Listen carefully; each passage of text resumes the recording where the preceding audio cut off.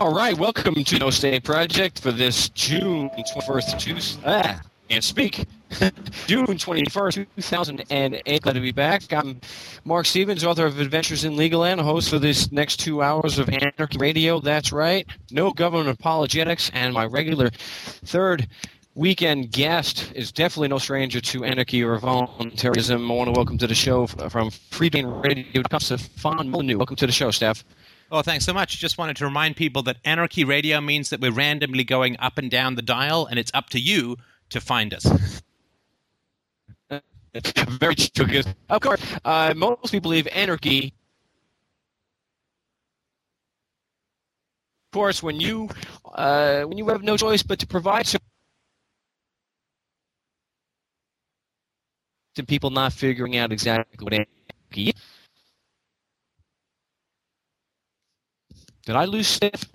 I'm around. You seem to be cutting in a little bit out for me. How's my stream? Is it okay?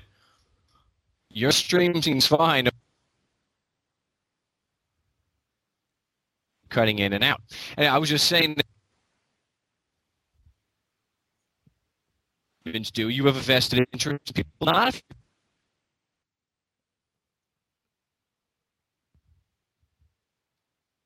Sorry, Mark, if you're around, I'm getting a lot of cutoff from you, so I'm sure it'll clear up in just a sec, but just wanted to mention, if you want to start your intro, I'll come in a bit.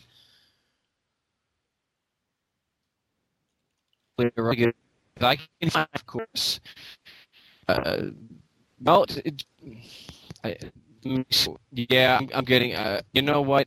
This is just not working out. Steph, just cover the. Steph, everyone, I'm going to Skype back in. So, Steph, we're going to talk about the economy. So, if you could just right back. And taking it away from Marcus, he comes back from his technical problems. We're going to start the show this evening talking a little bit about the economy. Mark has an excellent video out there on the, quote, high price of gas, which is very interesting, and I'm going to summarize the argument, and then Mark will correct me where I have doubtless got it wildly incorrect. But if you take the price of a gallon of gasoline and compare it to the price of silver or of gold, you will find that it actually remains pretty constant over the past 30 years. The difference, of course, being the printing of fiat money by the Federal Reserve has resulted in a deflation of the American dollar relative to the gold standard, or in this case, the oil standard. In other words, where you have a standardized commodity such as oil or gold, you have a fixed price for that. And when you print more money, you will end up with that commodity, whether it is gold or it is oil, costing more. And we all know, of course, that as the Fed has printed more dollars, the price of gold has gone up because there are more dollars relative to the supply of gold. In the same way, when the Fed prints more dollars, the price of other commodities, such as imported food and sometimes domestic food, but in particular oil, goes up as well. So it's not so much that the price of oil is going up mysteriously. It is that the Federal Reserve is printing so many monopoly money dollars that it simply costs more of them to buy the oil as it comes off the commodity market. So I thought that was an excellent way of looking at it. I would add one other little thing into that as well. And this is all the complexity that goes on when you have a chaotic and fin de siècle kind of status system. That American farm subsidies also have an effect on the price of oil, which is kind of complex but interesting, and I'll just touch on it here. American farm subsidies, and it's not just American, but it's most of the Western economies, they subsidize their farms like crazy, dump a huge amount of crops onto the international market. What this means is that rural-based economies like China and India end up being unable to compete in terms of food because you can't compete with heavily subsidized or free food. That drives people off the farms and it drives them into the cities in China and in India. When labor aggregates in the cities, the price of that labor goes down because there are more people chasing fewer jobs. That drives industrialization. Industrialization drives up the price of oil. You need more oil to run a factory than you do to run a farm, and that again increases the demand for oil overseas. And it's just another example of how domestic subsidies end up distorting the economy overseas because it's driving up the demand for oil overseas, which drives up the price of oil domestically as well. So there's a lot of factors that go into play into creating these wildly distorted oscillations. Naturally and inevitably, this will be blamed on the free market by major pundits rather than identifying the true culprit, which is the size, power, and force of the government. Well, of course. And am I coming in any better now? Oh, that's clear. That's clear. It's like you're whispering in my brain. Ah, there you go. Well, I appreciate that. And I agree with what you're saying, Steph. And I didn't get to hear all of it, so I'm going to have to play catch up here. Oh, it was all perfectly correct. I agree with it all. Sorry, go on. Well, there you. Well, of course, that's where you're a regular guest.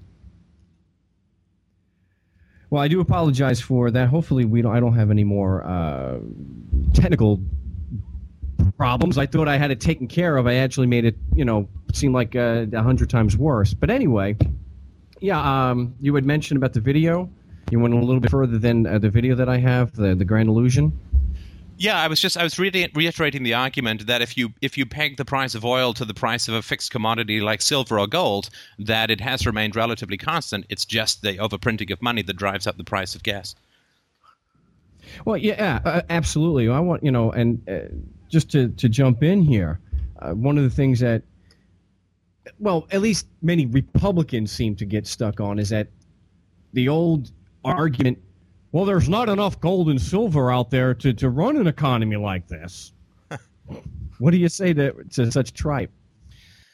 Well, I mean, the whole point is that silver can be mixed, right? So let's say there's not enough silver or gold that's out there. All you would do is you would create a currency which would have a mixture of silver and copper or other materials. That, of course, is what the Romans did until they began debasing their currency, thus ending their imperialistic empire. But, yeah, I mean, it really doesn't matter how much gold is out there beyond a certain minimum because you can just dilute it with other metals if you feel that this is important. But I'm not such a big fan of the gold standard as the de facto way of solving the problem of currency. Just to put a minor plug in for a book that's not out yet but should be out within a week or two, I've just finished a book called Practical Anarchy, which is my stab at how a voluntary society solves problems like roads and education and currency and all of this stuff which is publicly delivered at the moment. And we don't know whether a truly free society will decide on gold or silver or old copies of the Chips TV series videotapes. We have no idea, but we do know that it's going to be stable and secure currency so that people aren't going to have to try and navigate their way through the whitewater rapids of statist fiat printing. So it may be gold in a free society, it may be something else, but the amount of gold is not specific because, as I said, you can always dilute it. Well, right. I also take it from another standpoint that, because I've known people who were libertarians who insisted that there's just not enough gold and silver to drive such an economy. You don't have enough. And my answer has always been, well, when the demand of something goes up, when there's not enough gold, let's say there's not enough gold, then the value, and it's scarce, the value will go up. So the value of the gold compared to other commodities will actually rise, which will in effect give you, more currency, if you will, because it's worth more. More of the less gold will buy you more. So that's to me the easiest answer. Also, like you're saying, the market will decide. Hundreds of millions of people will decide. The market will decide what the commodity will, what commodity or commodities will not be used based on their effectiveness and how efficient they are. Yeah, I mean, the problem with gold is that somebody could invent how to make gold and thus deflate the currency. And of course, the Spanish Empire in the 16th century, when it discovered gold in the New World, completely wrecked its economy, although it was fully on a gold standard because they brought in all the Aztec and Incan gold and wrecked the Spanish economy for approximately 400 years. So gold is not a panacea because the problem of production and consumption remains the same as it would for any other commodity. I imagine that a currency of the future would simply be an electronic currency that would be triple-checked against productivity so that you would not gain more in the production or creation of that currency electronically than there would be goods and services in the economy to try and bring down the variation of inflation or deflation as much as possible. I mean, that would be my guess as to how it'll work, but I always get surprised when libertarians say this or that is not possible in the free market. It seems to me that that's saying that I am smarter than all possible people who may be trying to solve this problem. I certainly don't have the intellectual moxie for that. Maybe some other people do, but I'm not sure that it's very wise. Well, they typically call people like that Republican pundits. Right. Yeah. Right. You know, they have all the solutions. Oh, that couldn't possibly work. You know, I have the head of Stalin in a box, and I consult him whenever I need an answer to how a command economy should work.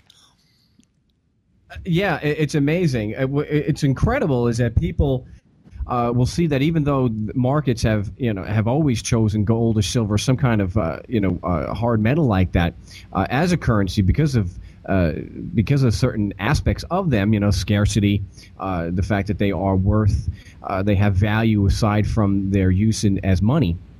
It's their industrial uses and whatnot that gives it its value. That still believe that pieces of paper are really the only thing that you could use, and that some people have said in response to my video was that fiat is really the best system out there. It's the best you have. Like, wait a minute, how can you think, and you look at the track record, Steph, and the follow-up video I'm going to be doing is about how, maybe 3 minutes or less of how the Federal Reserve actually caused the Depression. But you look at the track record of the Federal Reserve since 1913, it has been a constant boom and bust, which is only which you can only do by flooding the market with paper. Well, sure. Look, I mean, I have no problem with fiat currency. I just want the government out of it. I mean, I don't mind if Parker Brothers comes out with monopoly money and people use that. As long as there's competition for efficiency, I don't care what. I just want to have the choice to choose the most efficient currency and the most stable currency and the most secure currency. So as long as the government doesn't have a monopoly, all bets are off and the market will come up with the best solution. So whether it's government or whether it's gold or something else doesn't matter. As long as it's not a violent monopoly, I'm happy with whatever solution people come up with. All right. Well, I've said before on the show many times, in a free market, anybody should be, free to bring whatever product they want to the market for people to, voluntarily, freely exchange for it. So if somebody wants to say, hey, we're the Federal Reserve, we're not really federal, there are no reserves, but we have these pieces of paper. They're not really notes, but they circulate as money, and so we think that this is a better medium of exchange than all these other ones. Hey, they should be free to do that. Now, obviously, only an idiot would choose to use pieces of paper that these people can just generate at will, but they should be, even idiots should be free to come to the market. Well, imagine what would happen if I tried to start a bank that took between 5 and 10% of your savings every year. Would I succeed in the free market of banking? But that's exactly what fiat currency is. It only survives because of a coercive monopoly. Well, that's true, exactly. And when you see all the things that are happening here, I want to talk about gas and also the housing. When you see all of this, if you understand money, it's pretty clear. But if you go through a lot of the comments you see on my video, or other videos, or you hear other shows where people are calling in and talking about what's going on. For some reason, no matter how simple you explain it, there are people that just don't get the fact that all that's happening now is probably 90% due to the fact that there is no money system, that it's all based on these pieces of paper that are called notes, which are not really notes. And, say, well, inflation can't work. Even the ones that understand it, Steph, well, inflation doesn't work that fast. I mean, there you go. It's that same attitude you just mentioned before, like the guy who has Stalin's head in a box. Right, absolutely. No, it is quite funny how people will rush to defend this. The privatization of money is something that is considered to be just crazy. I mean, like, people will accept the privatization of roads before they will accept the privatization of currency. But currency is just another good. It's just another service. It's just a way of comparing apples and oranges using an objective medium. You don't need a monopoly. In fact, in 19th century America ran on a plurality of currencies. Each bank would offer their own currency note. Of course, fiat currency grew out of just having notes to represent gold, as you know. And there was a plurality. I remember reading, I think it was in Ben Franklin's autobiography, where he was talking about some of the challenges of traveling and making sure that you had a way of exchanging these these gold notes. And yeah, maybe it'll be gold in the future, but it's been, 60 years since we had a gold standard? I mean, 60 years ago, everything was delivered by mail. So the fact that whenever you get a monopoly, stuff just freezes in time. It doesn't change, right? And so maybe it would be gold in the future, but that's like saying that we should still be using only snail mail because that's what was in place 60 years ago before the internet. Well, now we use email for the most part, and that's because something new, like an electronic means of communicating, has largely circumnavigated the printed form, the delivery form. And the same thing would happen in the future with currency. Who knows what amazing stuff could be done in terms of currency in the future? We don't know, but we do know that it's still stuck in a pre-electronic era for the most part.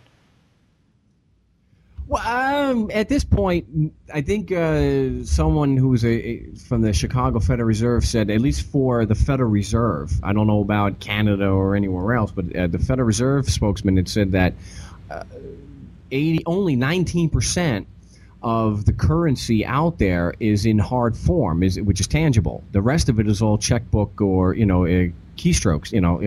It's on a computer. It's all computerized credit now anyway, except for this 19%. Well, that's true, but of course it is. That's certainly true that it's electronic, but it's an electronic representation of a monopoly fiat currency. That's not quite the same as electronic money, if that makes sense. Oh, yeah, it does make sense. I just wanted to point it out before we went to a break, and we'll expand more on this when we get back. My name is Mark Stevens. You can give us a call here and join us at 512-646-1984. That's 512-646-1984. We'll be right back on the No State Project. All right, welcome back to the No State Project. I'm your host, Mark Stevens, author of Adventures in Legal Land. My website is adventuresinlegalland.com.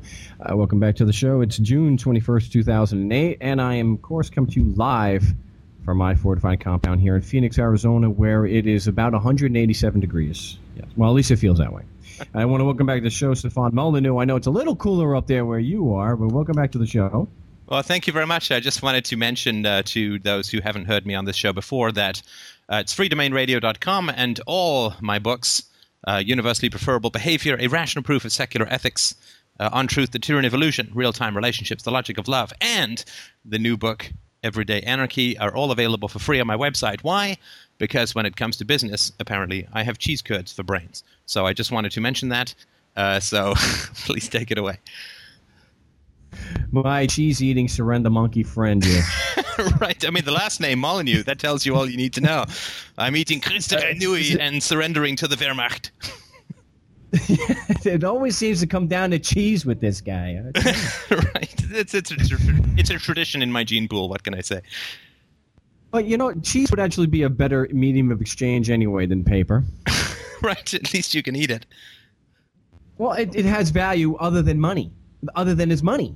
Right. But it has value. It does have value. And the point we were making before that, yes, you can have, and I believe that currency of the future, I agree with you that it's more than likely going to be some kind of electronic. But I think it might be so, yeah, but I'm sure a lot of it's going to be based on like something like e-gold, where it's actually tied to something tangible, because this idea that people can just create currency or create money out of nothing, that's where where this problem comes in, where like banks, of course, just when they make a so-called loan, they're not actually giving you a loan. They're not they're just, it's all on paper, and so they're taking in a nutshell, they take control of your home in exchange for the loan. It's collateral. So that's why the banks go and they do their thousands and millions of foreclosures now. And I actually have some numbers on that we'll get to. So that's the problem. So how can a currency, though, Stefan, be electronic and be to where something isn't being created from nothing? The way the current system I think my answer to that, and again, I certainly don't claim to be able to replace even 0.1% of the free market, but my answer to that is to say, well, if I wanted people to enroll in Steph Bucks, the currency of the future, available on my website for real dollars, but if I wanted people to enroll in Steph Bucks, I would need to reassure them that I wasn't going to inflate the currency. I would need to build up the reputation slowly. I would need to ensure that my currency would be pegged to a series of commodities, right? So my currency would be stable relative to, say, oil or gas or maybe gold. And I would guarantee people that if it ever oscillated beyond a certain percentage point, maybe 2 or 3% a year, inflated or deflated, that I would pay them a certain amount of money. Like I would simply put cash, and maybe I would pay them that money in gold or something like that. So I would simply give people a guarantee, like all good entrepreneurs do, to say, look, my currency is going to be secure and it's going to be stable. And if it ever veers more than 2 or 3% according to independent verification, then I will give you 1% of your holdings in gold, right? So you just provide guarantees with incentives, which makes it more cost efficient for you to keep your currency stable than it would be to print a little extra and inflate. Exactly, and what the idea that I have for something like that is, of course, right in line with what you're saying, is you are actually ensuring the value of the currency. Yeah, like all entrepreneurs, you simply are going to make the customer understand that it is more profitable for you to serve their needs rather than your own needs, right? I mean, that's what entrepreneurs do, and there's 6 million different ways of doing that. So I don't consider that to be a huge challenge. And of course, even if we consider it to be a significant challenge, at least it's a challenge that can be solved, unlike the problem of fiat currency, which is only solved through economic mayhem, right? Oh, yeah. Well, absolutely, devastation. Well, when you have JT on, he's going to be joining us. He's just called in. JT, welcome to the show. Thank you, Mark. Stefan, hello. Hi. Apologize for being late, gentlemen. Oh, not a problem. We're talking about currency, and so I know you and I have talked an awful lot. We talk an awful lot about the problems that the Federal Reserve is causing, and just not possible when you have. Well, look, the whole thing is based on fraud. The fact that you look at the word, the name, Stefan, and I don't know what it says on Canadian money. You can let me know. I don't know if it's comparable, but it says Federal Reserve note. And it's a lie-to-word ratio of 1 to 1. In that it's not federal, it's not a government agency. That's the thing; it's already privatized currency. So why people would have a problem with it is totally beyond me, unless they believe that it actually is federal. But the Federal Reserve System is private, of course. It loans, fake notes to the government, and then of course there's no reserves. And the fact that it says it's a note, and legally, a note is synonymous with promissory note, which it's not a promissory note at all. So the whole thing is complete fraud. So, JT, I wanted to just mention a little bit about what Jim Willey in the Golden Jackass report had mentioned about what we should be looking out for right now. Oh, where do I start? He's predicting everything short of economic collapse before the end of the year. It's cataclysmic. The mask is coming off, and there's nowhere else for the fiat money to hide, save gold and silver, and they're trying desperately to suppress that as best they can. All right, now, Steph, let me... Go ahead. You cut out. Yeah, I'm sorry. I wanted to get Steph's take on it, because Steph, you're in Canada. I believe you're was it Ontario? Yeah, it's a little different here. The currency's just been redesigned, and now there's a little small piece of text along the bottom which says, "You're hosed, eh?" And there's just a little picture of the Queen giving us the finger. I'm not sure what that means, but I think it probably ties into the other thesis that the gentleman has. But it's the same nonsense up here. I mean, I just wanted to be annoyingly precise. The system is not founded on fraud, Mark. The system is founded on violence, as you've pointed out before. Well, that's true. Yes, the note is fraud that is put in place through compulsion, through the violence. That the only reason why they can get away with what they're doing is because of the violence. You're absolutely right. You're right. So what JT is saying about economic collapse, is that something you see happening in Canada also? No, I don't think it's going to be a year, but I mean, this stuff's very hard to predict, and certainly none of us have the information that the people on the inside have. But no, I don't think economic collapse is going to be how there's too much intellectual and human and physical capital built up in the U.S. for there to be pure economic collapse. I think that there will certainly be a transition, and it's going to be a painful transition, but I don't see collapse. The difference, of course, here in Canada is that we don't have a military-industrial complex to nearly as great a degree. We're not the world's policemen and so on. We have three guys. One of them has a ping pong. The other one, I think, has a blow dart. So as far as that goes, we actually we're sort of a haven relative to the U.S. dollar, because it is the military-industrial complex that I think is primarily responsible for the downfall of the U.S. dollar, and we don't have that. So much like the euro, the Canadian dollar is gaining in strength as the U.S. dollar weakens. Well, with respect, the Canadian dollar is gaining in strength relative to the so-called United States dollar. The reason I think that Jim Willey's correct, that notwithstanding the fact that he has a PhD in statistics from Carnegie Mellon University, but if the system is founded on violence, when all you have is a hammer, everything looks like a nail, and they only have one thing to do and one thing they can do, and that's to print. Right, and we'll have to get back to that in just a moment, JT. My name is Mark Stevens. We'll be back in just a moment on No State Project.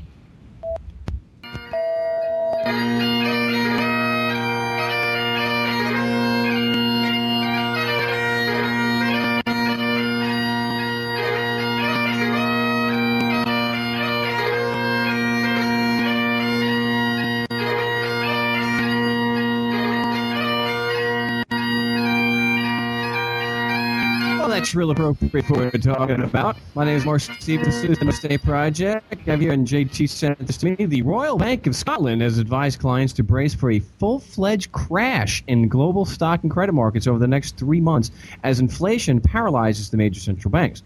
And he says, a very nasty period is soon to be upon us. Be prepared. Wow. It's the bank's credit strategy. So we're going to talk about that and more. If you want to join us here on the show, please do. The number is 512-646-1984. That's 512-646-1984. I want to welcome back JT. Thank you, Mark. And also, of course, regular guest for the third Saturday of the month, Stefan Molyneux of freedomainradio.com. Welcome back, Steph. Thank you very much, Mark. I appreciate it. Do you have a good Scottish accent? It's not bad, laddie. I'm still working on it. So far, it just appears that I sit on a cactus wearing only a spar, and that's as far as I've been able to get. So, this would sound so much better, it's a very nasty period. It's soon upon us. Well, all right, there you go. Not the best either. Anyway, I want to get back to this. I want to ask you and JT this, and I'll put it out to both of you. And I don't want to come off as a doomsdayer or a fearmonger. Just want to examine the situation and kind of try to predict the way things may possibly go. Because there are people that are saying, like this guy, the bank, the Royal Bank of Scotland, and there are other so-called experts and pundits and whatnot about the total economic collapse. And one thing I would throw out there is to both of you. JT, why don't you take this first, and then Stefan, you can give us what you think after. With gas going up the way it is and the price of oil, where it's absolute, it jumped $3 to $5 a barrel yesterday, before it closed yesterday on June 20th. And so they're going up. They're predicting we're going to have $200 a barrel oil before the end of the year, which is going to be $9, $10, $12, or $15 a gallon of gasoline. I think, and you're starting to see this already, where in Spain, for example, there was a trucker strike, and you're starting to see where the trucking industry, the shipping industry, is under increased pressure to stay in business. So if oil does continue to skyrocket, won't that shut down the most of the ship, or cripple the shipping industry? And what kind of effect would that have on the economy? Well, the majority still here in the so-called states, the majority of transportation is done by independent truckers. So it's going to have a horribly deleterious effect.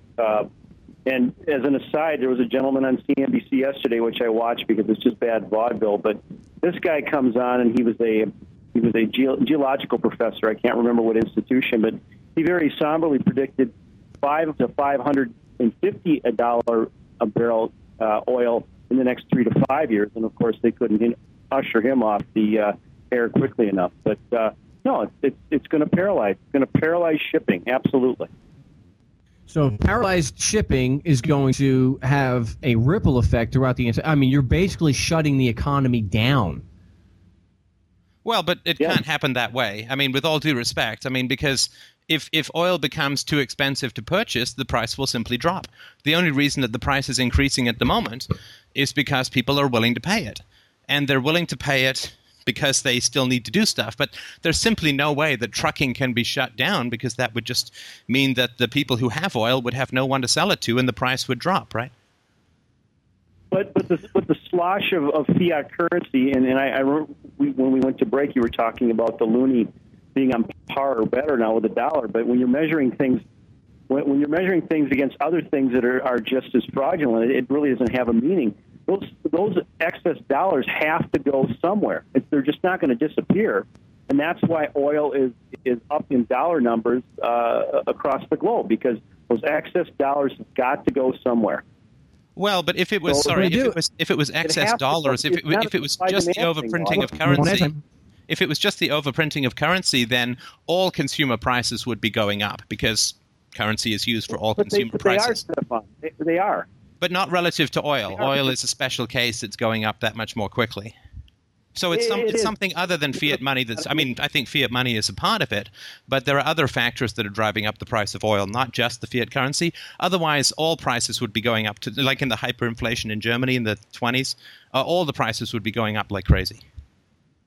Right, but what's different between now and Weimar Germany and even the early 70s United States and the world is there's greater controls and funneling and where the expansion of money is happening. So it's taking a longer period of time to reflect down through the rest of the economy. And they're bailing out their buddies in the private investment banks, but it's leaking out into petrodollars because we have a political relationship with the Saudis. The Saudis are ticked off that their dollar-denominated asset, i.e. oil, is being worth less and less and less because it is denominated in worthless dollars. And I think that is precisely why the dollar price of oil is up so high. Absolutely, it certainly is a factor. It certainly is a factor, and I certainly won't defend the fiat currency. But increased industrial demand from China and India is also bidding up the price of oil, and that, as I've argued in a video on YouTube, will result in lower consumer prices for the goods that are produced in those nations that are sold into the United States. That is a factor, but as Mark's wonderful video so glaringly illustrates, it is the money, because the same amount of silver buys as much or more gasoline now as it did in 1947.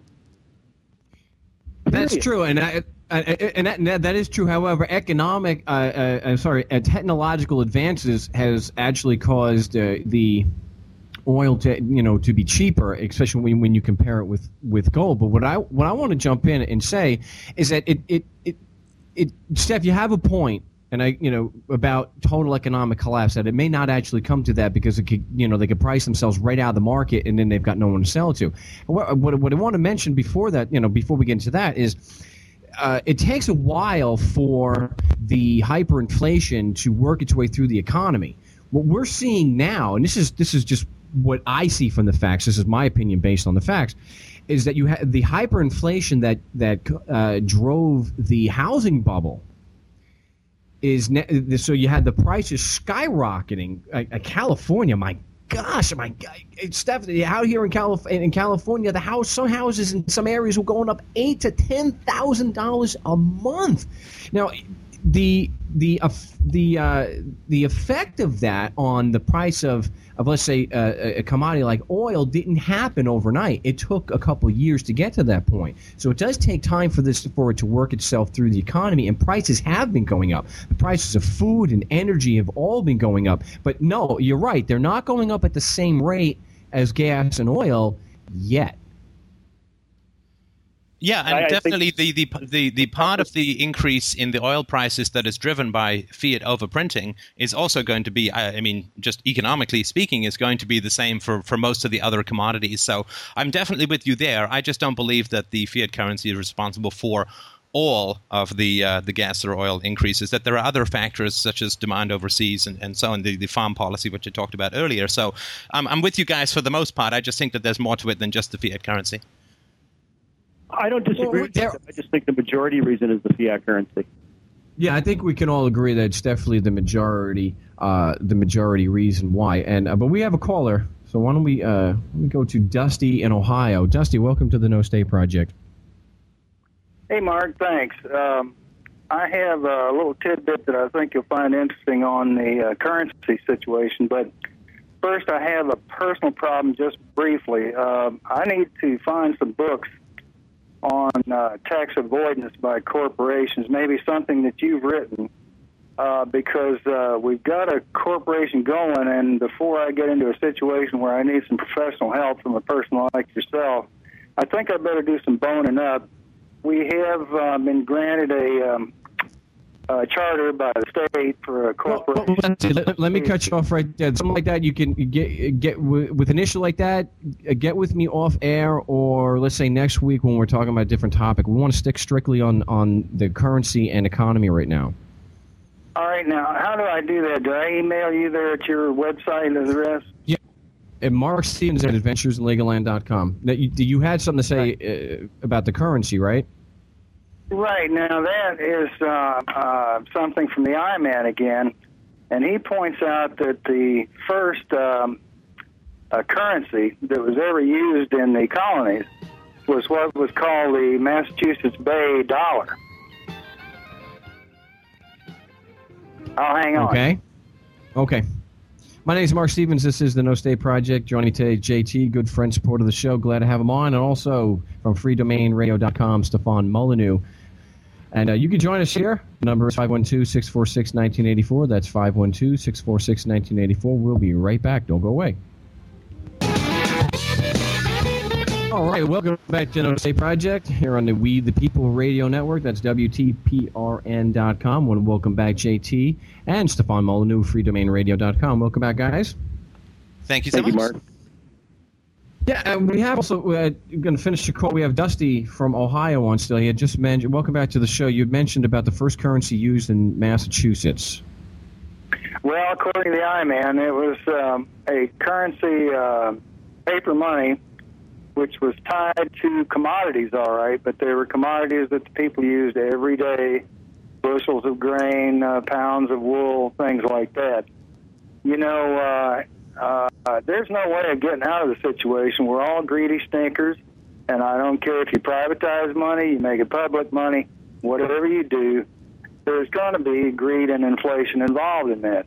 But if it's tied to commodities, what happens if you had more bushels of corn this year than you had last? You're just richer. That's all. The economy grew and you're richer. There's no way to hide inflation in that kind of a currency.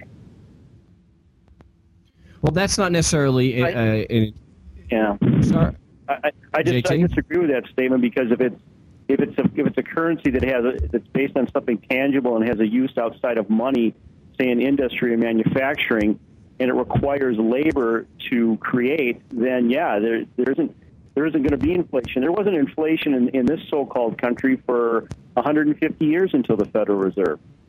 Of course, you know, even before the goldsmiths got into the deal, the shamans from way back, religious leaders, the people would bring them stuff, you know, just like they do the gurus over in India, to keep them tied down on the ground, to keep them from levitating, so-called.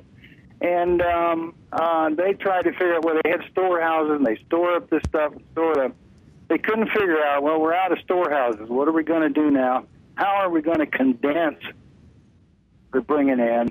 And so that's how coinage got started in the first place, is the greed of storing up more than the commodity is worth in the first place.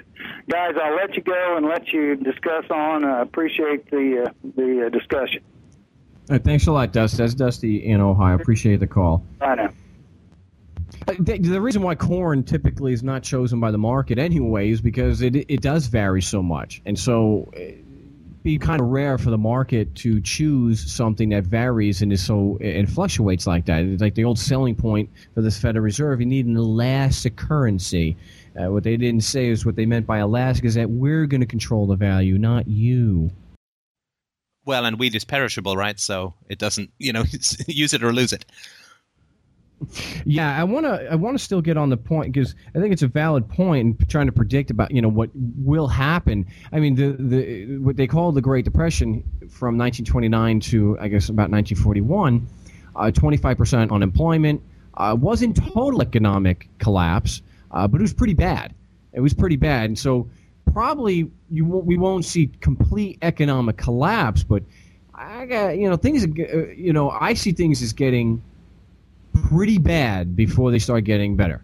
But that's good for us. And I mean, sorry, but that's good for us, right? I mean, at least it's good for the truth, right? And it's good for the people who've been saying this system is corrupt and evil and is destructive, right? So because there definitely is going to be an adjustment. Mathematically, anything which cannot continue will not continue. And of course, my particular opinion is that the hyper-militarism of the past half century is really to do with pillaging the public treasury because they know that it's going to run out in their own tenure.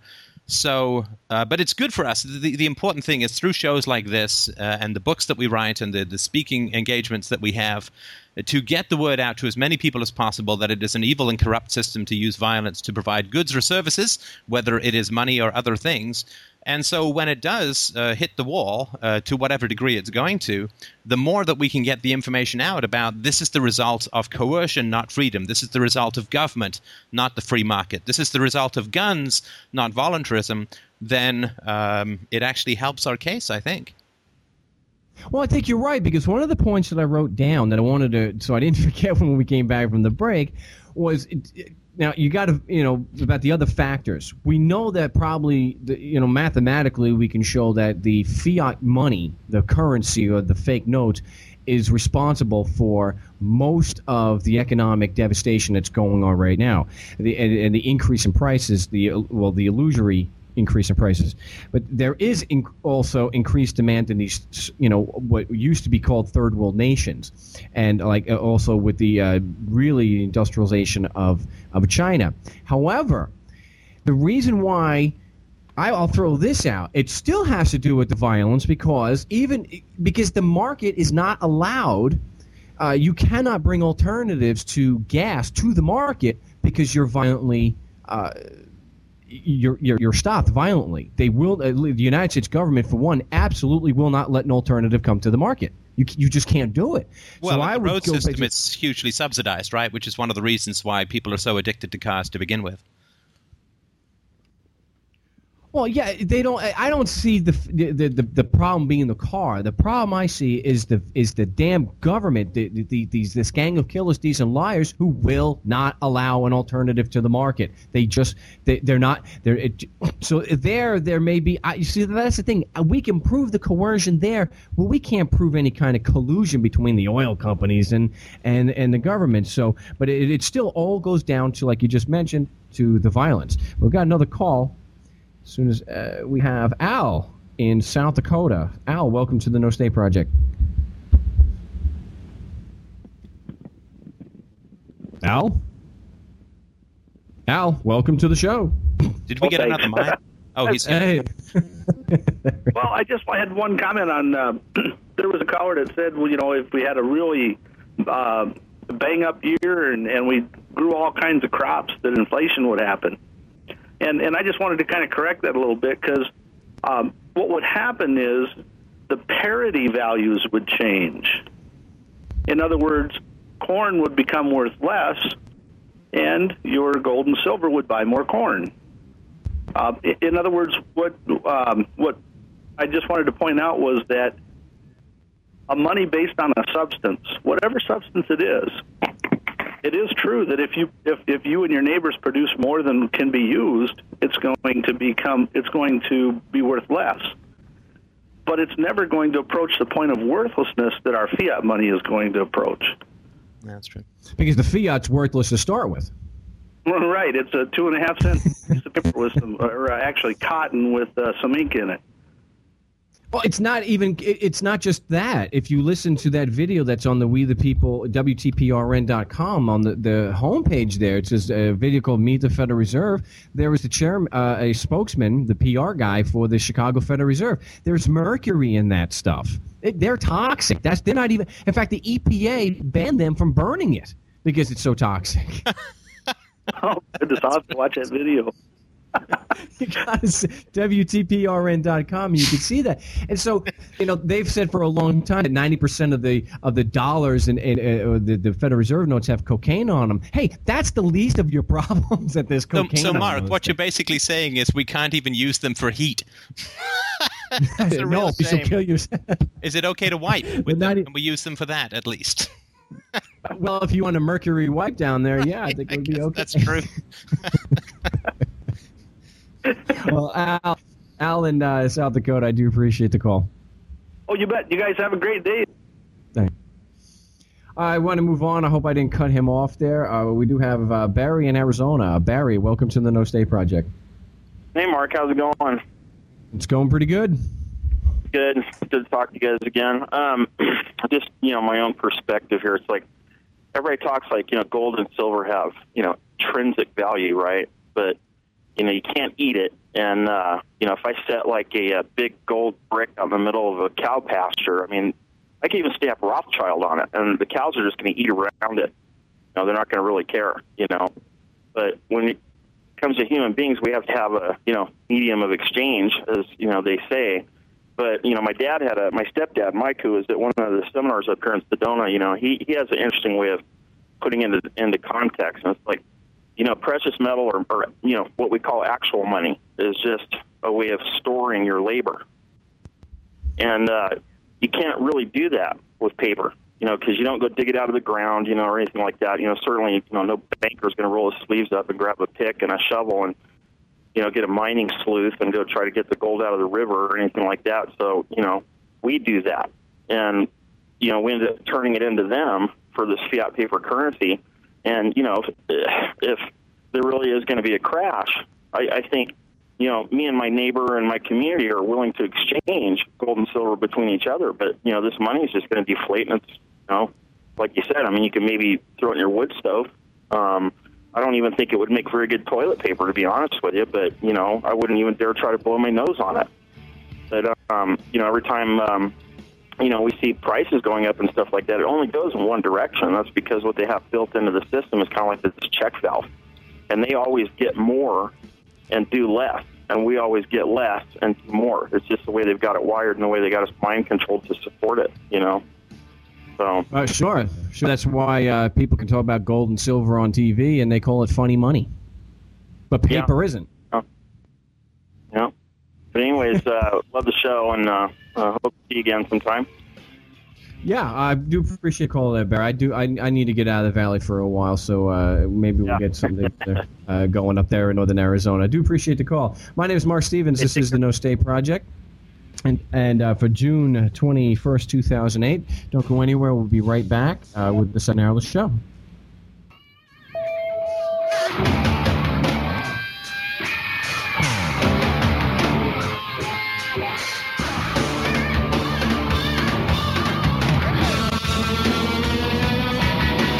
All right, welcome back to the project. This is the second hour. June 21st, 2000. The show. I'm glad to be back. My friend in Phoenix, Arizona. Welcome back to the show. GC and Stefan Molyneux, freedomainradio.com. Welcome back, guys. Thank you. Thanks, Mark. Stefan, you back with us? I sure am. How's it going? Good. I want to get back to this. What you mentioned before is something that I've said, and Ernie Hancock, ErnieHancock.com, has mentioned before also, in that what Ernie has specifically said is vote in the word. If you have to vote, which you shouldn't be voting anyway, but if you have to vote, if you can't get away from that, vote in the possible people that you can, so that they start implementing all these totalitarian policies and the whole system collapses under its own weight. We can get to a voluntary society that way. So basically what you were saying, if there is collapse or there's near collapse, that this will, then bring up could bring in, wake people up. So the question is, and let me put this to you, JT. In your experience, in your everyday experience, as things continue getting worse, is it... I'm sorry, say it again. You cut out there, Mark. In your data experience in the last few months, as things continue to deteriorate, and they are damn well getting worse every week. Right. Are you noticing that people are seeing the problem for what it is, that it's not just the evil oil people, that it is actually government and the Federal Reserve? Yeah, I mean, people that used to look at me like I had three heads now are engaging me, and your video was kind of a breakthrough that I sent out to my list, and I had people that wouldn't talk to me for years coming back and saying, wow, I never thought of it that way or looked at it that way, but yeah, you're right.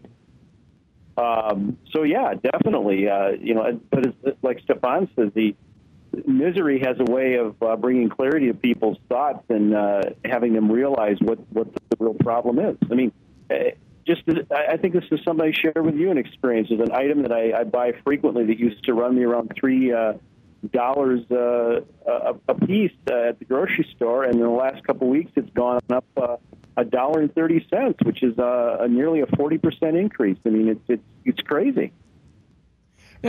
Yeah, it is, and I talk to people all the time about it, and I try to let people know. Well, I don't try. I mean, I do let people know. I spoke to someone yesterday, just last night. But Stefan, how about you? I mean, in your regular, day-to-day thing, are you noticing that the average status of people that you wouldn't think would blame government for these things are? Oh yeah, no, it's a massive, massive improvement, and this. I mean, I've been arguing these topics for 25 years, and I think it was even more than three heads at the beginning for those of us who've been doing this for a long time. And at the beginning, it is perceived as real kinds of crazy talk. I mean, completely outside the mainstream, and it makes people very uncomfortable to look at these topics. And it's changed enormously. Of course, the internet has helped a lot. It is our new Gutenberg for original ideas, but it has changed enormously, even over the past few years. So I just think it's a wonderful step forward that the same electronics that gives the government so much power is also giving those of us who are opposed to this institutionalized, organized use of force such an ability to communicate. And it's sort of like you don't want to see the collapse, but you can't stop it. And it is going to be helpful. So if you are somebody who's a researcher and you're the first people to figure out that smoking causes lung cancer, it's not like you want to see people die of lung cancer, but if people won't listen to you until people start dying of lung cancer, you can at least extract some silver lining from that cloud, if that makes sense. Oh, it makes perfect sense. JT, I love the quote. What you said, that misery, brings clarity of thought. And I was speaking to someone just last night at the gym. He's an older guy. He's probably his late 70s, but he's old enough. He was just a child at the time, but he's old enough to have remembered Roosevelt. And not everybody who's over the age of 65 or 68 is enamored with FDR. And so he actually sees, I brought him, I think, all the way there, but at last, but he did see a parallel between what is happening now and what happened, immediately preceding and causing the Depression. So that's really encouraging. Mark, can I also tell you how nice it is that you refer to somebody who's older as in their 70s, just because the listeners that I have are mostly in their teens and early 20s. So it's real nice to be looking uphill to the older people. So thank you. I think that I've got some hair back. Well, it's if you look at the insight on the YouTube videos, the majority of the people watching that latest video are between 45 and 65. So, oh, that's interesting. That's interesting.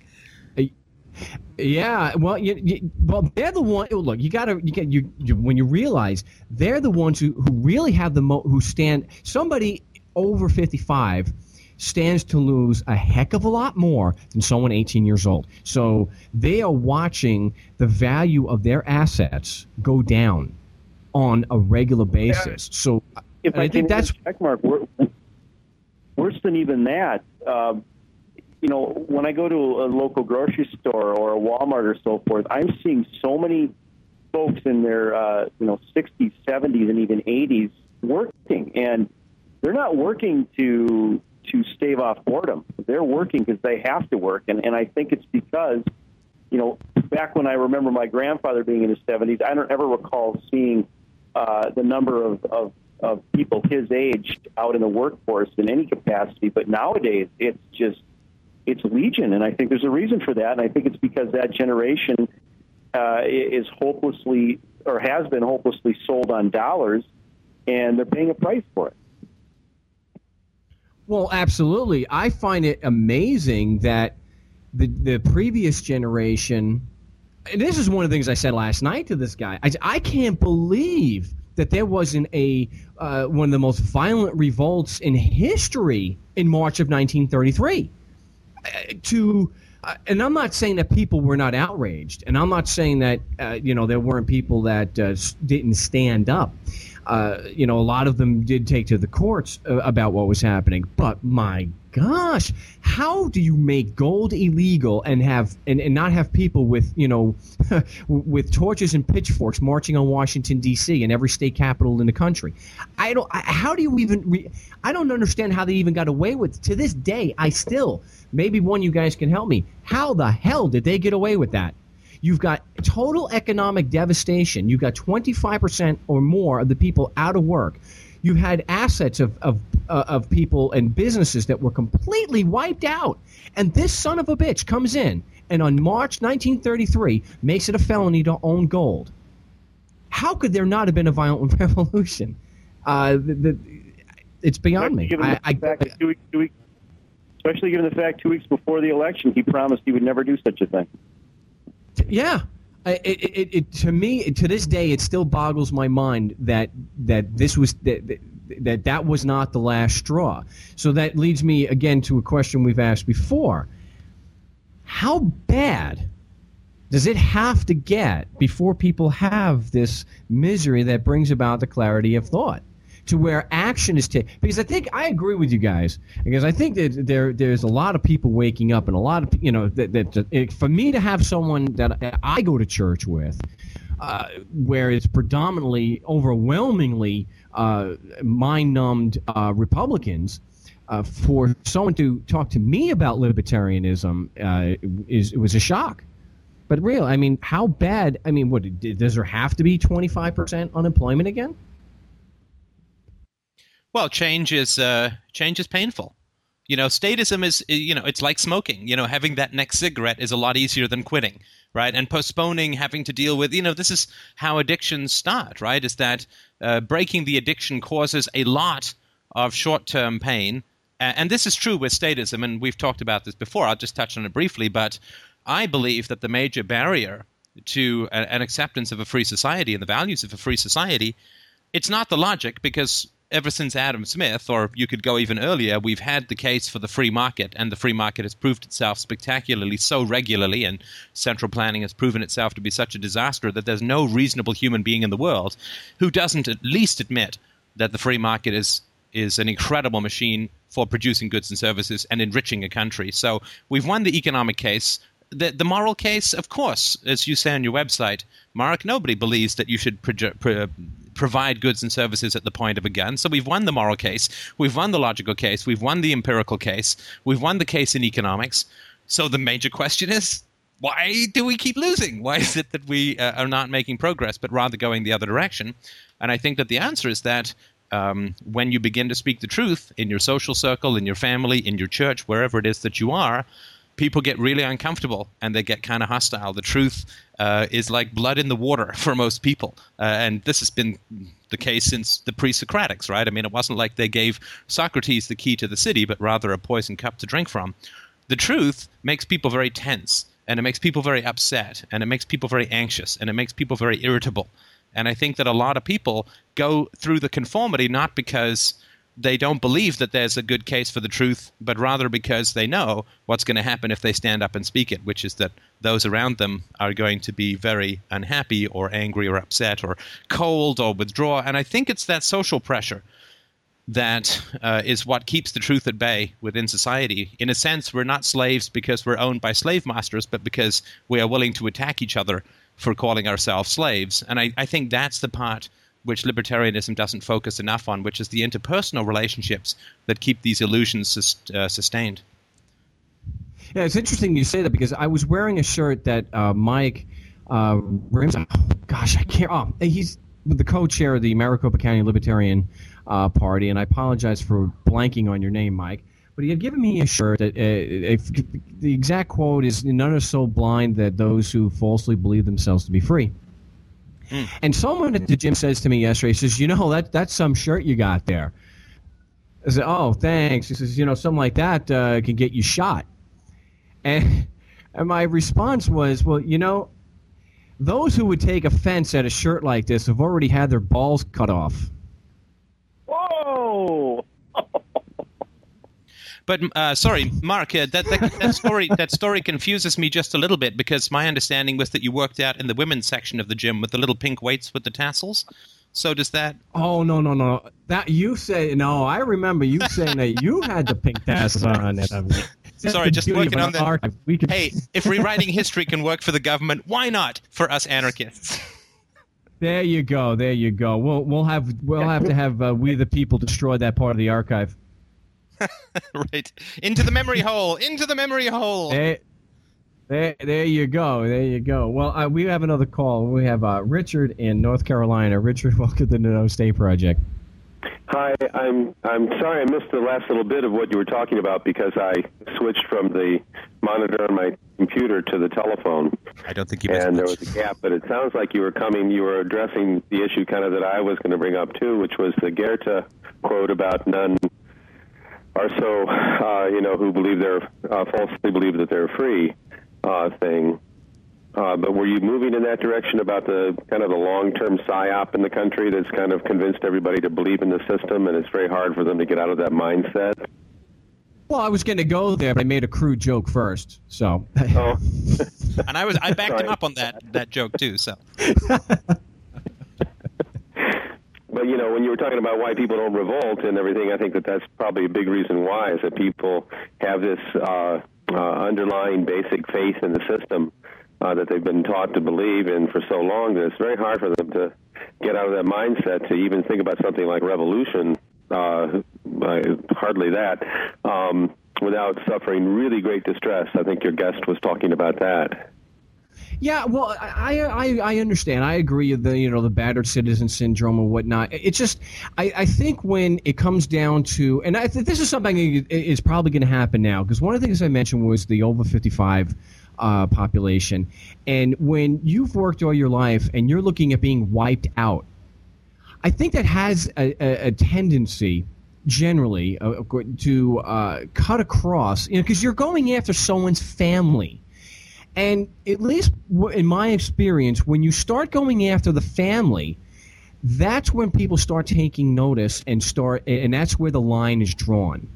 It's just like with JT, we've mentioned before that, like my wife draws the line strictly at family. If they were to impose, you would see my wife would be the loudest libertarian or voluntarist out there if they instituted a draft tomorrow. Because that's where she draws the line. And so I think that's where. So that's why when you're talking about the Depression, you're talking about wiping out people's savings, like they did in Germany, for example. I mean, people, or Yugoslavia too. Recently in Yugoslavia, they did the same thing where they just wiped out entire populations' savings and assets. So so maybe let me know what you guys think if the religious aspect of statism. That emotional bond there can be broken to a degree when there is such economic devastation. I think it can. I mean, I think though that what libertarians need to do, since we're the ones who define the initiation of the use of force as evil, and I think rightly so, then when we're talking to friends and even family, and it's a horrible thing to have to do, but I think it's important for us to do it if this is what we claim we believe.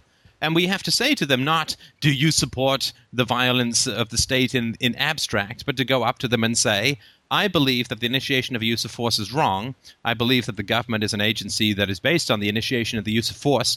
If you support the government, then you support the use of violence against me. Do you support the use of violence against me? To make it personal, have them look you in the eye and say you should be thrown in jail for not paying taxes or for trading on your own.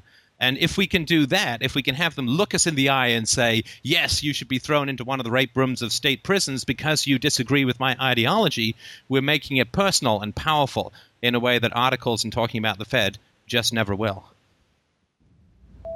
That's a good point. SA.org is now offering so you can enjoy with the I didn't even hear the music. No, I didn't either. Sorry, Adam. I was didn't hear too the loud. I was too loud again. No, you were no louder than you were before. But it's no biggie. You finished right as the commercial started, so Excellent. no harm, no foul. You know, that's pretty that damn good timing there, big Just guy. don't want to kick the bill payers in the nuts. That's all I'm saying.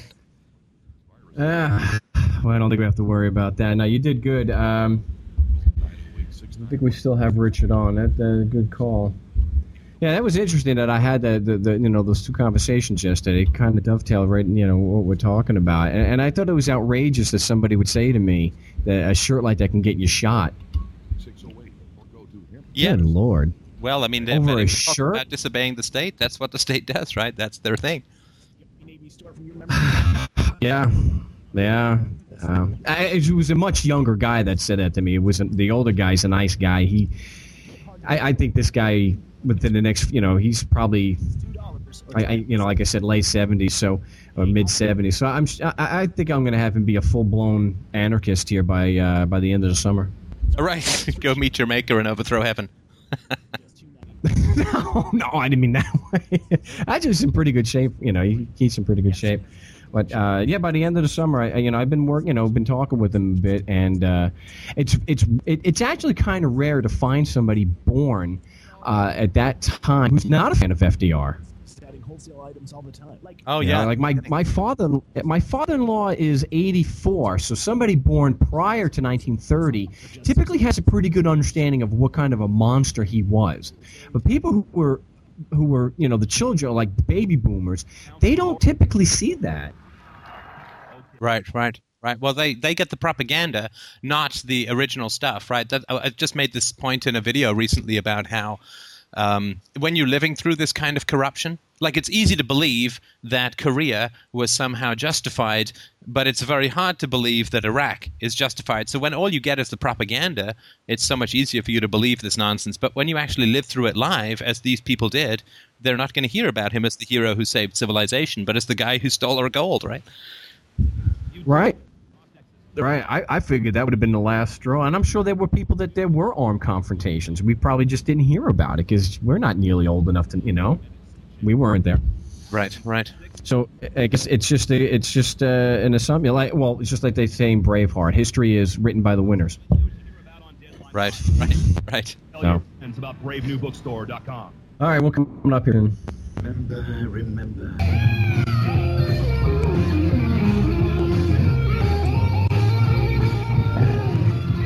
Yeah, welcome back to the No State Project. We're here on the We the People Radio Network every Saturday afternoon from 2 to 4 p.m. Pacific Time and 5 to 7 p.m. Eastern Time. That's right, 2 full hours of Anarchy Radio. No government apologetics here. We know government is just a group of men and women providing a service at the barrel of a gun. If they want to protect your life, liberty, and property, then they wouldn't be the first ones looking to take it. And they certainly wouldn't be forcing us to use pieces of paper called Federal Reserve notes. I want to get back to the show. I want to welcome back JT and Stefan Molyneux of freedomainradio.com. Welcome back, guys. Thank you. Thank you. I think we still have Richard in North Carolina. Are you still with us, Richard? Yeah, I am. I just wanted to express my appreciation for the show, and I really enjoy you two guys when you get on and you have the banter back and forth. I'm not sure what's going to happen in the next few months, and in terms of the country, and I have a lot of worries about the false flag issue and some other stuff. But you've discussed those things before, and I won't hassle that now. But I do want to mention one thing: is that I am one of those over 50 people. I'm a 59-year-old. But I had the advantage of being in SDS back in 1968, so I already had a strange bent to my mind anyway. And you don't lose that, really, just with the years. But one thing that really did send me down the rabbit hole was the 911 thing. And once that happened to me, I realized that all the people that were around me, to a large degree, in my southern town, Baptist town, are completely oblivious to it all, and completely caught up in the palliative of the election, but rather, other than that, they don't discuss these issues. They don't think about them. They're completely deluded. So I don't know if there's any cure for that or not, but I'll get offline and let somebody else talk. All right. Well, I do appreciate the call, Richard, and don't despair.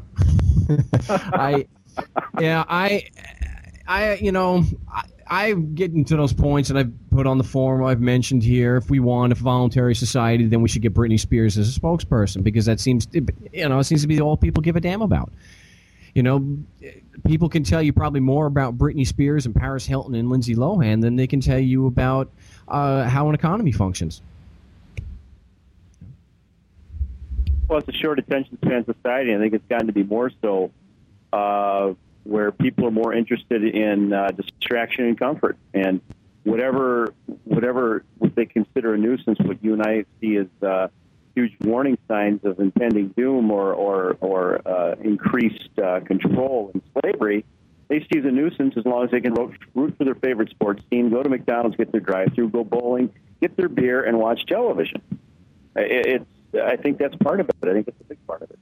But they want what's wrong with that? I mean, they can't do anything about it anyway, right? So why would you necessarily even want to? I mean, we have a particular fetish for examining and talking about these truths, but I don't know why it would be irrational to look at Britney Spears rather than, pour over the price of gold relative to oil in 1974, which is good and fun. But I don't blame the general population for doing that. That's just a rational allocation of resources based on what they can actually control. Well, it's a rational short-term allocation of resources. However, in the long run, it's going to have a deleterious effect on their ability to maintain that lifestyle if they don't look out beyond that lifestyle. But in the short term, I agree. But what are they going to do if they find out this stuff? Adjust their life accordingly. I think it's possible. I think it's indeed possible to live a freer existence if you choose to do it. It depends on what's important to you. I think amongst all of us, we all want our degree of comfort and so forth. But I think that we're all willing.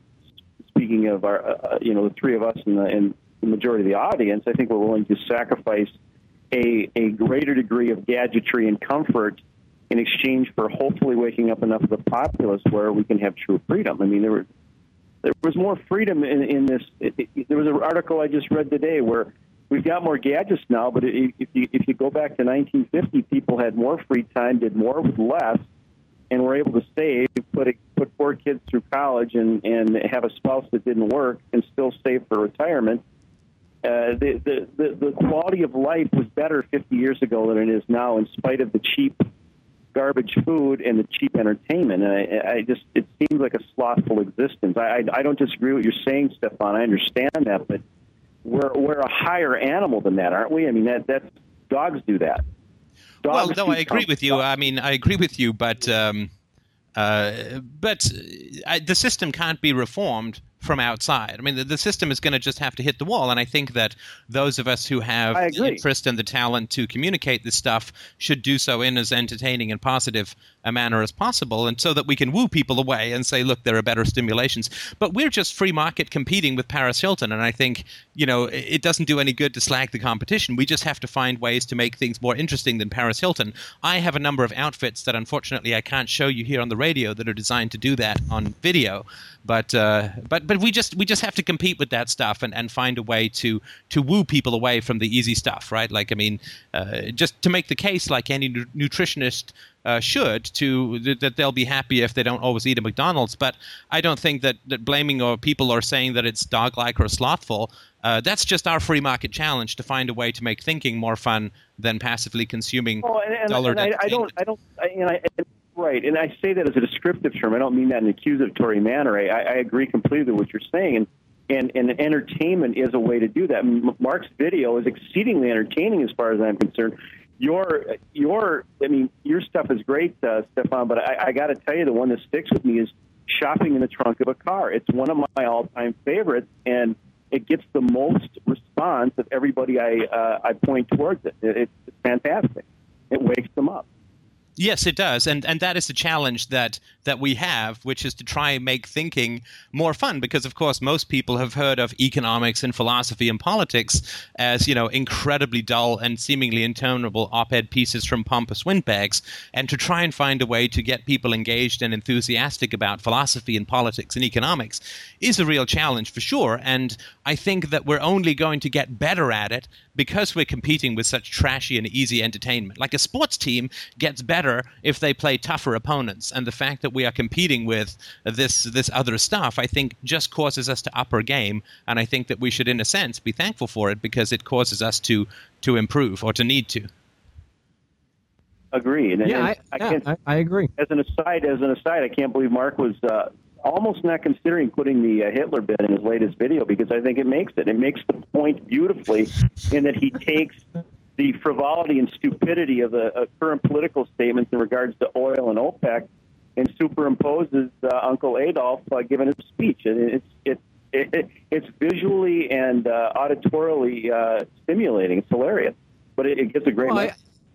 I appreciate that. It's just, you start going through the rules and things for for viral videos and what you need to do. And I had made a promise to you. I told you on the phone a couple of days before, man, I'm going to keep this to 1:30. That's it. Not going to go. And it was impossible to keep it from going over. But I agree, the humor and doing a better job is definitely, the way to go. Look at what the Daily Show has done. The humor is definitely a way of doing that, and it's not so much I'm saying that people should not pay attention to things like Britney Spears or Lindsay, these other people. It's just it's a matter of priorities. There are things that are more important in life, and I think one of the more positive things that we could talk about, of course, is say, well, because Steph, you raise a valid point. What can they do?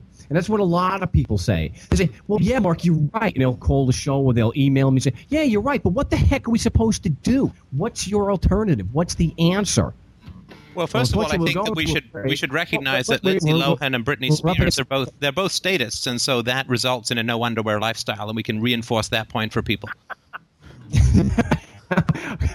And with that, we do have to go to a break. My name is Mark Stevens with JT and Stefan Molyneux. If you want to join us, the number is 512-646-1984.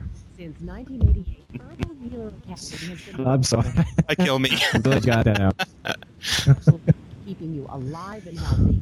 Actually, working from home is also a no underwear lifestyle, so I'm one to talk about it. I think I mentioned on the show before that I rarely do the show with pants on. Materials. We have homeopathic detox solutions for... See, that's a joke of context. Right. I'm wearing shorts, but most people would start thinking, oh, why wait any longer? It's 115 degrees out. Why would anybody have pants on? Hey. Our new 120-page... What's the temperature over there, Steph? Not too bad. It was really nice out today. 25, 26. I don't know what that is in your freaky Russian temperatures. Okay, Celsius. That's actually pretty hot for Celsius. Oh, yeah. Yeah, that's... I don't know the conversion exactly, but I know it's hot. Oh, I think... I'd have to look it up. The kilos I have pretty good from weightlifting. I understand kilos, but the Celsius just throws. Oh yeah, no, I used to know it a little bit more. I used to actually do some coding for U.S. and metric imperial conversions, but Lord knows now. I just tuned out when you said that. I can't understand that stuff. Yeah. That was a joke. If you have to say it, it might not be. Oh. It's just possible. That's all empirically. That's all I'm saying, right? Okay. Yeah, I tell you. I like the idea of actually, because I have confronted people at church about these issues, and surprisingly, the result has always been very good. You mean the sort of violence against me kind of thing? Yeah. Yeah. Great. You just lay it out. It helps that, and I'm not trying to sell you on the Book of Mormon, but it helps when you're dealing with someone who is LDS and Mormon because they're familiar with the Book of Mormon, and the Book of Mormon has some fantastic examples of voluntary societies. Oh, is that right? Oh, they have one where if you talk to someone who's LDS, they'll know what you're talking about, where they talk about King Benjamin, who was just a name only. He is explicit. There were no taxes, there were no prisons, and with no taxes and no prisons, okay, no taxes now, they were able to defeat an army several times. Oh, I can believe that. So it's very difficult for someone in the church who knows these things to then defend government. Very difficult. Right. You can quote scripture at them. Yeah, absolutely. Yeah, so it's been, you would expect that there would be a very emotional response, but so far, the way I've done it, it's worked out pretty well. It's encouraging. All right, we're back in a moment. This is We the People Radio Network.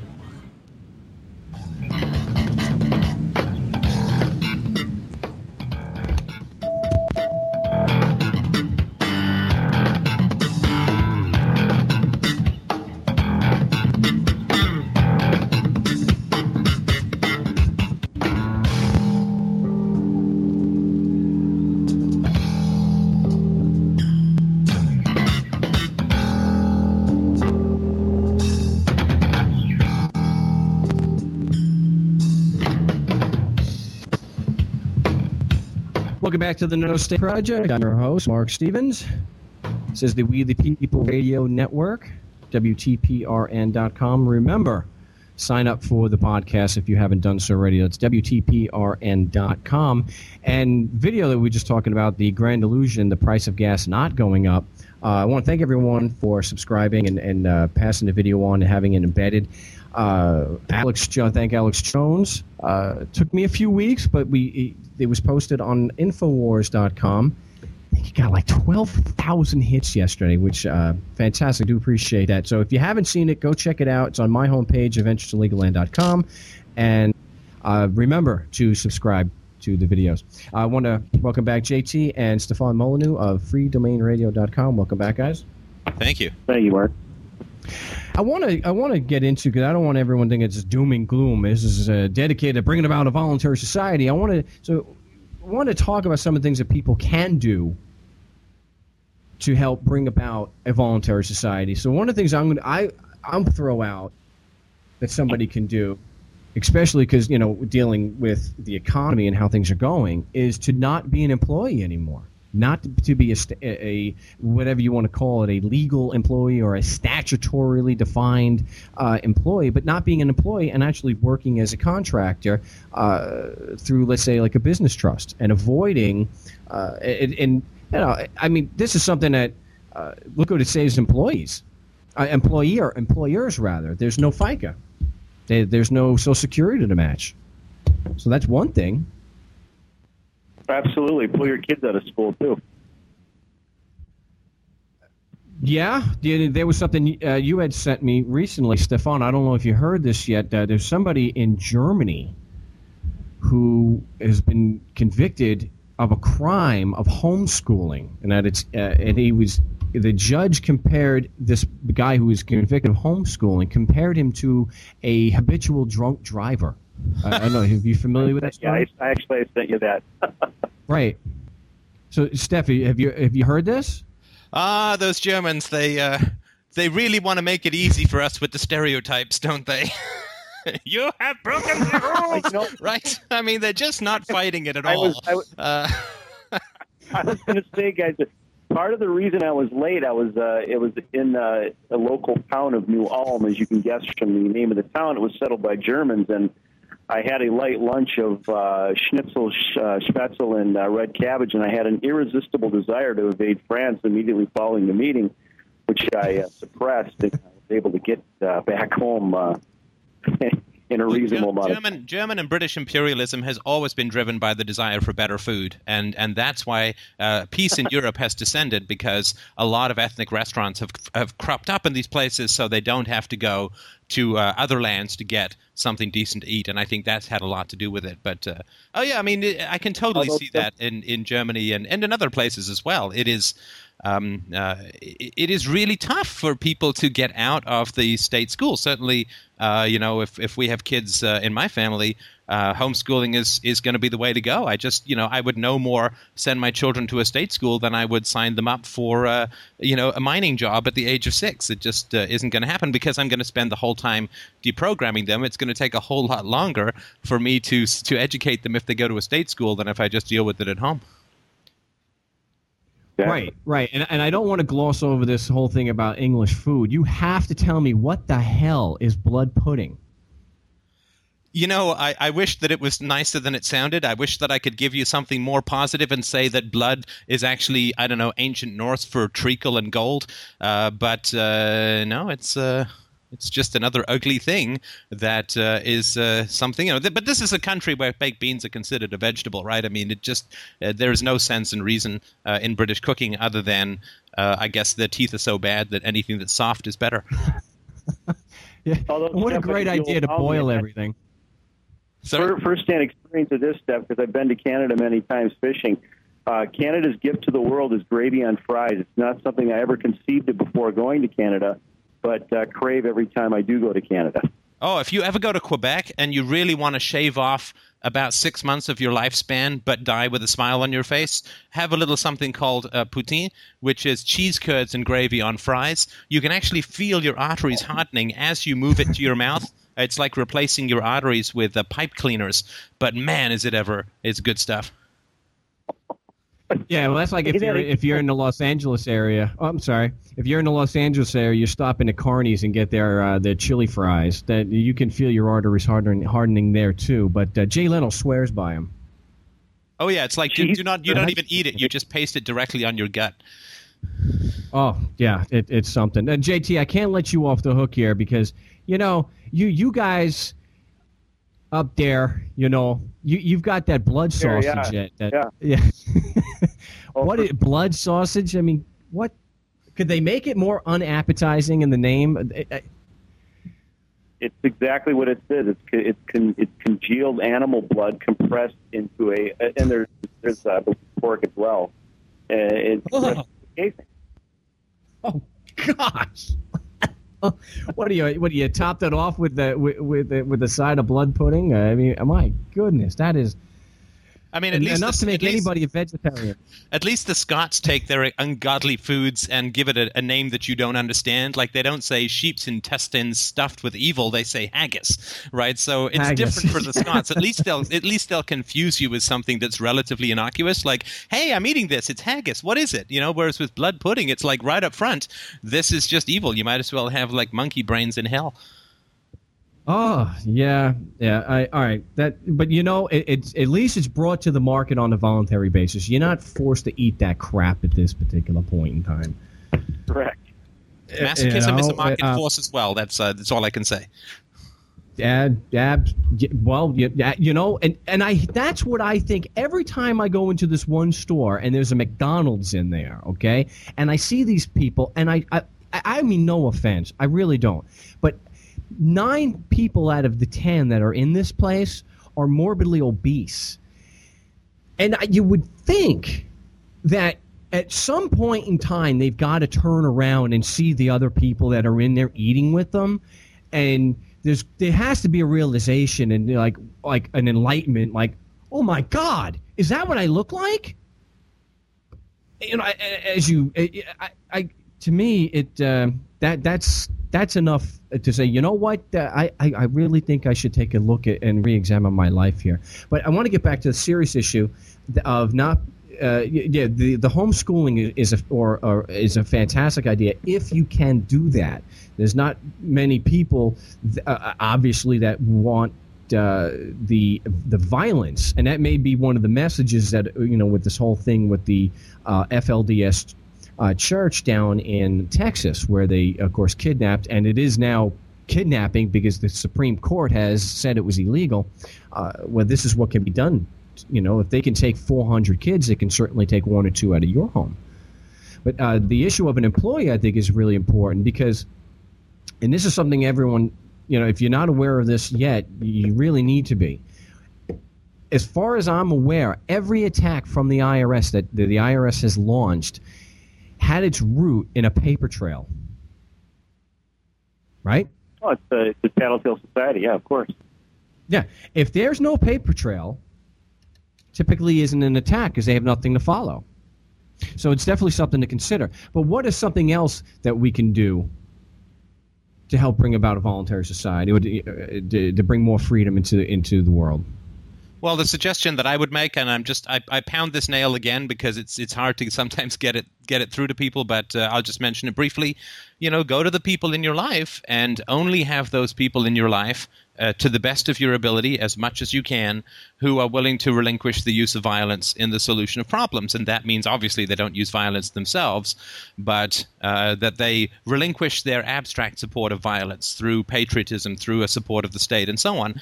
I mean, how many of us would want to have a wife-beater as a friend? But, of course, the state does far more evil on a universal level, overseas, domestically, through prisons and so on.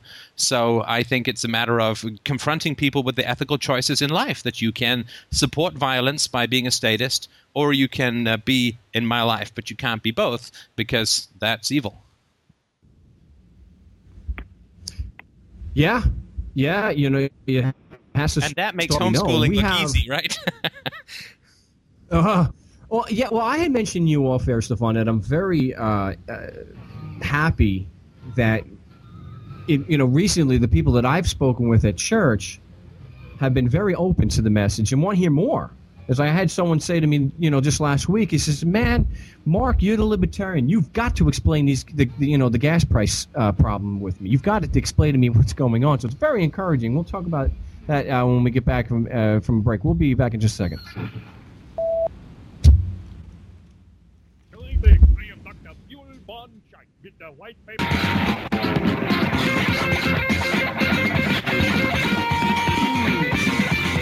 Yeah, do you need any better example of the free market? See, that's what the free market will give you as opposed to what statism gives you. FDR, George Bush. Now, there are some fine military marches that you get from governments. Some of the Chinese Russian band marching music is just stuff you want to mosh pit to. So I see what you're saying, but there could be an argument to be made for the ugly martial music too. So. Well, that is true. And welcome back to the show, Steph. And just for that, I'm going to let you. JT he sent me something. And welcome back to the show, JT. He sent me something that vitamin C may be actually illegal now there in Canada. So there. Vitamin C is illegal in Canada? Oh, I get it. It's trying to make it illegal. Actually, so that, sorry. it has to be by, I just wanted give him the kicker, Mark. I just wanted to point out, sorry, it's not the vitamin C that's illegal. Actually, Canada's just made the letter C illegal, so you'll have to refer to it as Anida. Aha. I don't know, what any more information what you sent me, JT. I haven't tried to verify any of it, but they want only MDs to prescribe it. Yeah. Anyway, sorry, Mara. Please go on. I can't use it either. No. Nah. Well, before we went to the break,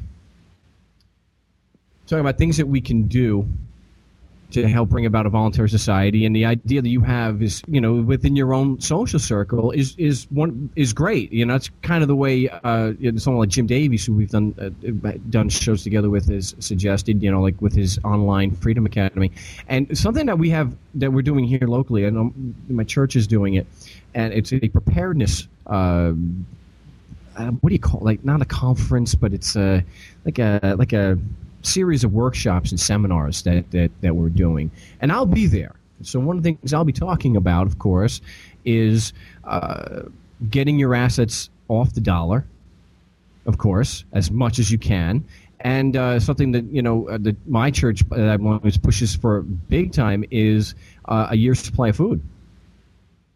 So this is something that I think is important is making sure the people in your area that have at least a 3-month supply of food. And I know, JT, you've mentioned you use the Berkey water filter, right? Absolutely. I've tested it with some of the most questionable sources possible, and it's incredible. Of course, I measure before I drink it. Anything from street puddle water to toilet water. And it comes out cleaner than your so-called city tap water. Well, let me ask you, Stefan, do they fluoridate in the area that you're in Canada? I believe they do. There was someone I know fairly recent, within the last 5 years, that was with I guess the Canadian equivalent to the Board of Health or the FDA, that had actually shown, had documented evidence that showed that the fluoride was a carcinogen, among other things, and should be taken out. And I can't remember his name for the life of me. I don't know if you're familiar with that. I guess not. I probably should have. I didn't expect it to come up, so that's why I don't have the research on there. But apparently, a lot of people have come out. Some former officials, people who were advocates of fluoride, and now finally starting to use some of their brain and saying what a danger that stuff is. Now, does the Berkey water filter? I don't want to do a commercial for it, but does something like that remove fluoride? It does. Yes, it does. Oh, wow. Well, another good reason to have it. Wow, I didn't know that. Fluoride is minor compared to some of the stuff it does get rid of. It's incredible. I mean, you can take tap water with and put food coloring in, say, run it through a Berkey, and it comes out clear. Wow. That's level that's incredible. Yeah. Yeah, well, I think it's important that people do have a supply of water and at least a 3-month supply of food, because, I mean, not that there may not, that's definitely going to be a total economic collapse. It probably isn't going to be. It's going to get pretty bad. But it is going to get to where, shipping, at least temporarily, may be shut down in a lot of areas. But we have a few minutes left. I have a call. We have John in Missouri. John, welcome to the No State Project.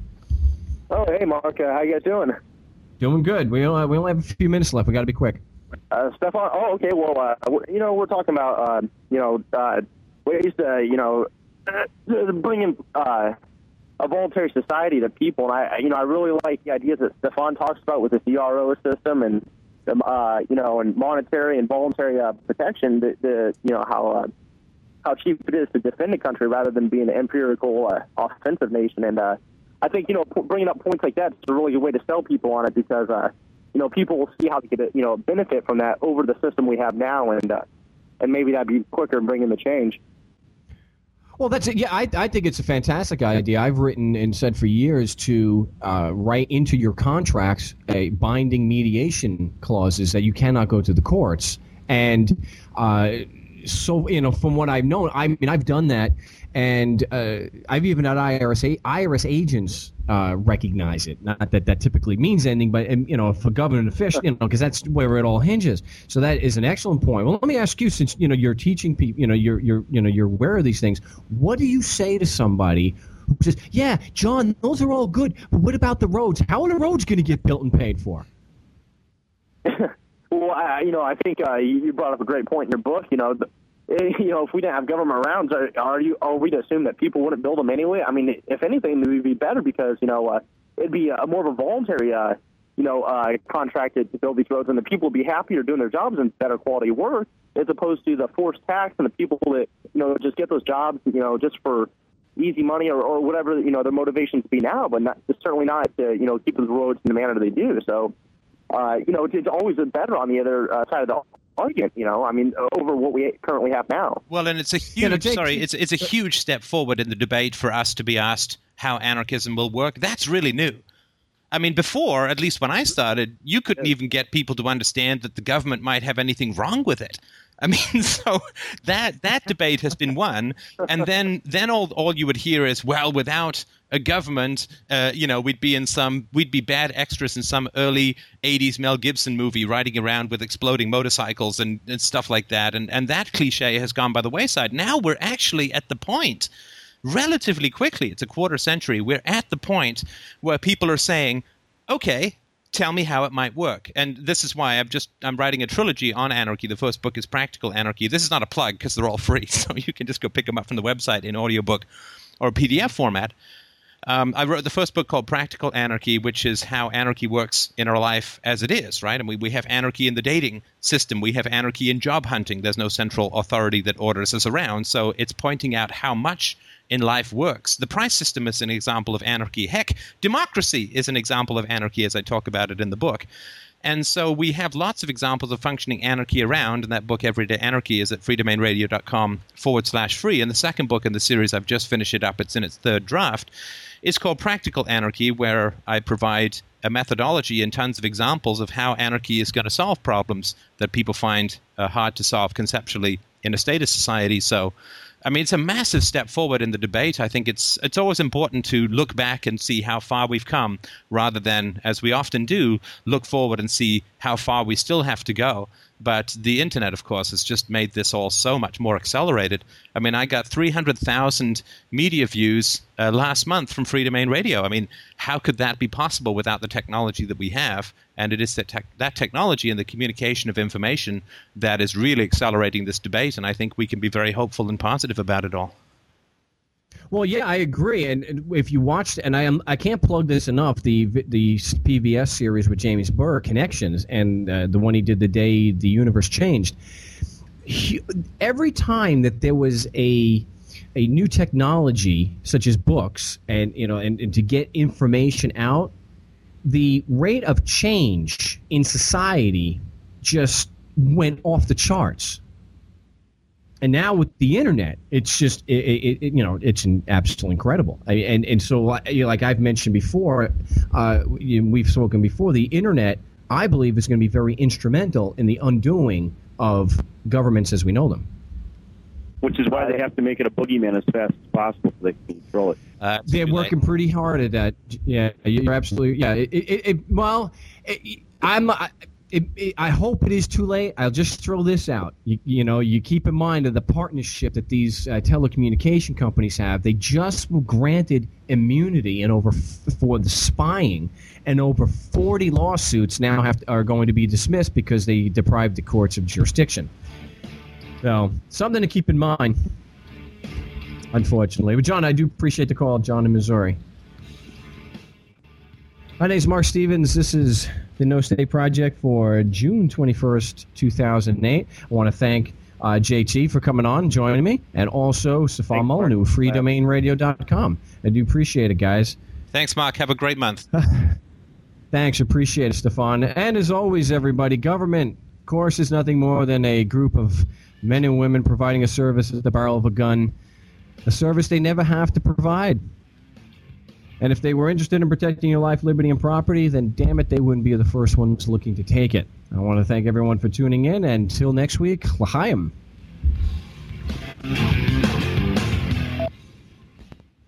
Thanks, Mark. Adam, thanks a lot. Thanks, guys. Talk to you soon. No problem.